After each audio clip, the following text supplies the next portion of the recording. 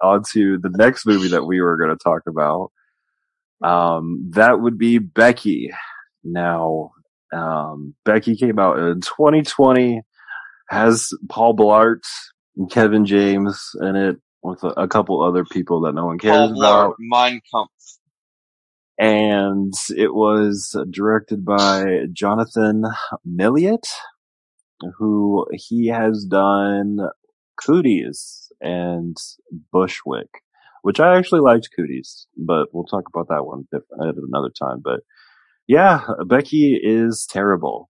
As you've described, it is a horror version of Home Alone.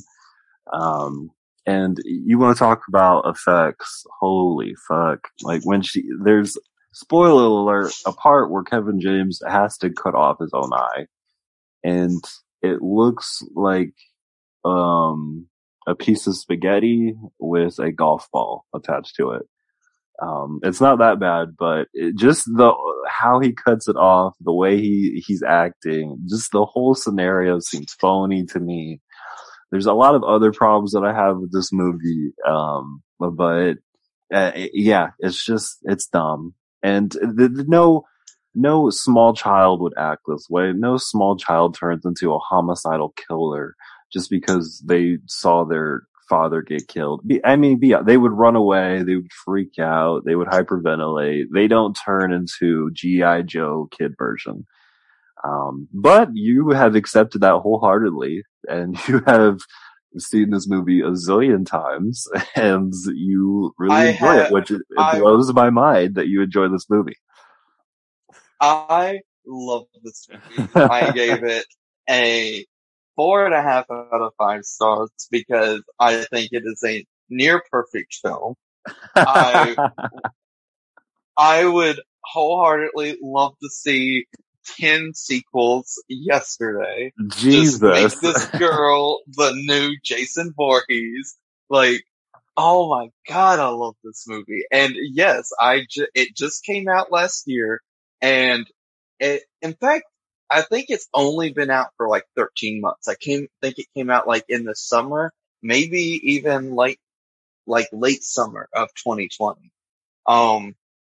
But yeah, I rewatched it for the 5th time today because you were like, I want to talk about it on the podcast. And I was just like, this is a perfect excuse to rewatch this phenomenal film. No.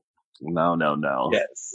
And yeah, I mean, so let's just get started with the opening. So the opening to this film is like cutting back and forth between school and prison. Now, school is where you're supposed to learn about like how to be an adult, and you learn none of it because we're in America. And prison is supposed to be a learning atmosphere where you are rehabilitated and taught how to re-enter society, which it absolutely is not because we're in America. Both are failed systems that don't really do what the whole purpose of what they're established to do. And both are where people are put against their will. And it's just showing the inherent, failure and silliness of, like, these systems that's supposed to shape everyone, no matter who you are or what your beliefs are. Like, that's why these systems fail. It's because they're just trying to cover everyone. And no one's thinking about all that. No one's thinking about the economy and politics when we're trying to watch a horror movie. I want my anxiety to be going up and down. I want people to make realistic decisions based off of what makes sense. And that does not happen throughout this movie. They're establishing real character with this, though. They're showing the backgrounds of where these people are coming from. And it even brilliantly cuts between, like, Becky being upset about people wearing a family reunion shirt to, like, Kevin James and his prison family that he's formed as a white supremacist. And it's showing the differences in how they engage with family. These scenes aren't just trying to make some obscure political reference. They are literally establishing our characters. And that kind of depth is rare in horror movies, especially horror movies like this that are kind of modeled after 80s horror, and it is 90 minutes. Well, here you go. And you I went think that's the reason that you like the movie. It's 90 minutes, so you were able to go to bed on time, and you were able to go to bingo the next morning and get your pudding, and you were real happy at the nursing home that you're at. But yeah, that doesn't make this a good movie by any means. And that was the white uh, supremacist crew. That doesn't make sense. Why are they? There's you so want to know many why, other Merrick? things they could do. You They want to know just why? got out of prison. It's because they're making an 80s horror movie, basically. And they were just like, with as many teenagers that are senselessly murdered in real life nowadays through random shootings and cruelty, maybe it's not okay to kill. How about Nazis? Can we still kill Nazis? And everyone's like, yeah, we can kill Nazis. That's why, Barry. You're not supposed to feel bad when these people die, and you don't. Like, come on. Are you seriously telling me that you'd rather sit here and watch a bunch of innocent young teenagers die because they smoked marijuana, you sociopath? Yeah. Cabin in the Woods. I felt the most bad for the Okay, stoner you heard it. guy. You heard it here first, folks. He would rather see teenagers die than Nazis. Hi, everyone. Oh, is that my grandma in the back? What are you doing here? Oh, yeah.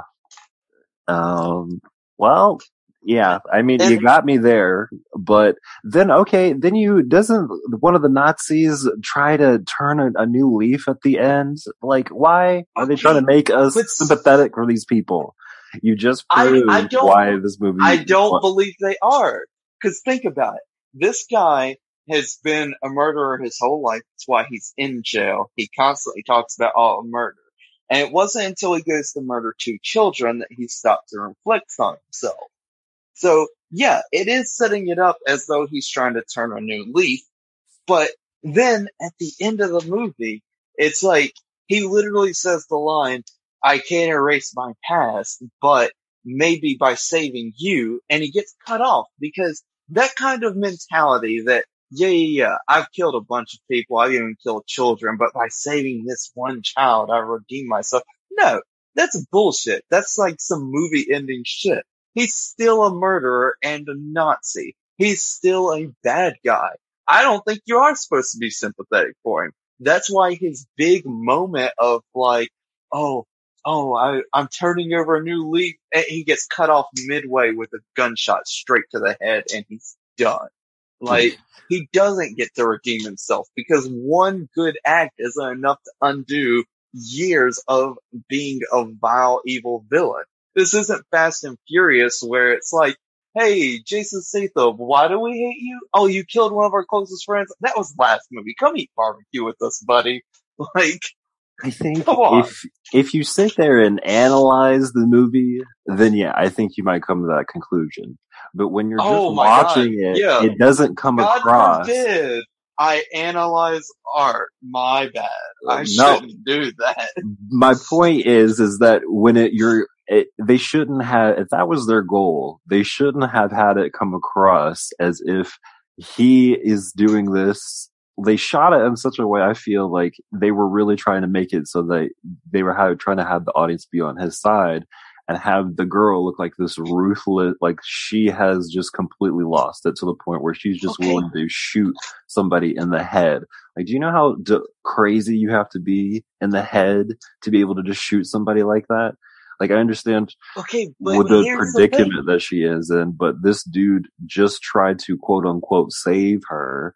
So, and through the audience's roller coaster ride through this journey of the movie, I feel like it just didn't work for what you're describing. See, I disagree wholeheartedly. Here's how I read this movie when I saw it and how I still see it and what makes me just love this movie wholeheartedly. So I was kind of talking about like some of the good ideology and cinematography they had, just trying to visually establish these characters, just to get across that it is competently shot. But what I think makes this movie such a thrill ride and why I love it is like, if you remove Becky from the film, what you have is like a home invasion thriller. And every one of those actors is playing it like 100% straight and serious, and they're kind of reacting the way those characters would. Like, Kevin James is supposed to be ruthless, and he is. Like, this big guy who is a hulking beast and is unstoppable, his flaw is that he's questioning his code and having a moral dilemma. That's what gives the other characters the edge, because if he wasn't undergoing that, he'd just be Jason, an unstoppable killing machine. Like, no one could stand up to that guy. And, like, all these characters are playing it straight. But Becky's in this film. And Becky isn't in a home invasion thriller. She's in a straight up horror movie. It's like she's the only one who's in that horror movie. And she's even got like her own Jason-esque theme song. Like, Jason had she has that, like, it just plays that same thing every time that she's like losing her shit. And you compare her to G.I. Jane, but she isn't. She goes about everything in the most childish way and gets by through sheer dumb luck. Like, she tries to kill a guy with a ruler and pencils, and it takes her like 5 minutes to do it. She tries to kill the next guy with like nails in a board. Like, nails aren't enough to kill you, and it fails miserably. But luckily, he can't swim and falls in the water.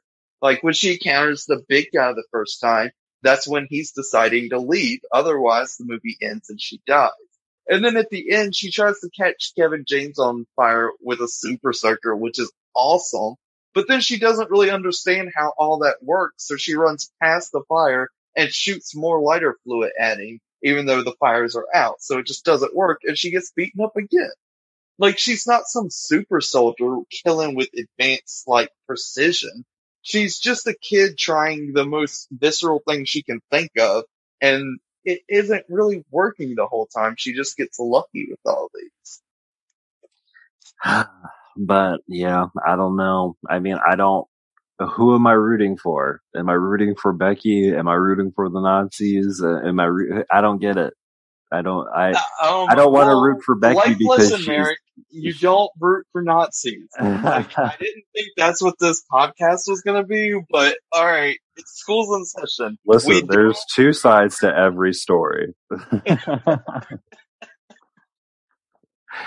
And I don't know, after people see this movie, they might feel differently about Nazis.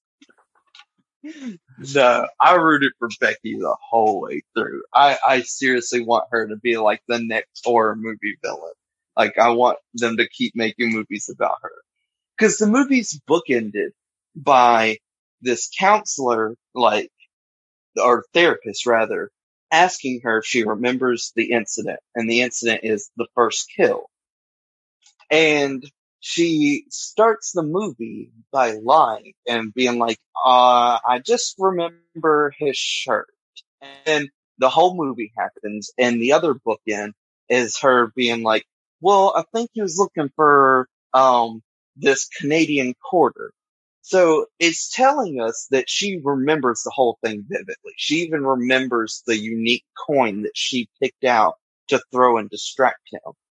And it ends with her smirking. So it's like she's pretending to not remember any of it just to get out of there.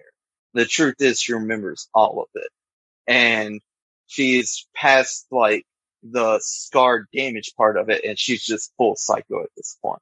Like, yeah, dude. She is, I, I love Becky. Yeah. The movie, the girl, rooted for her the whole time. So glad she came out on top.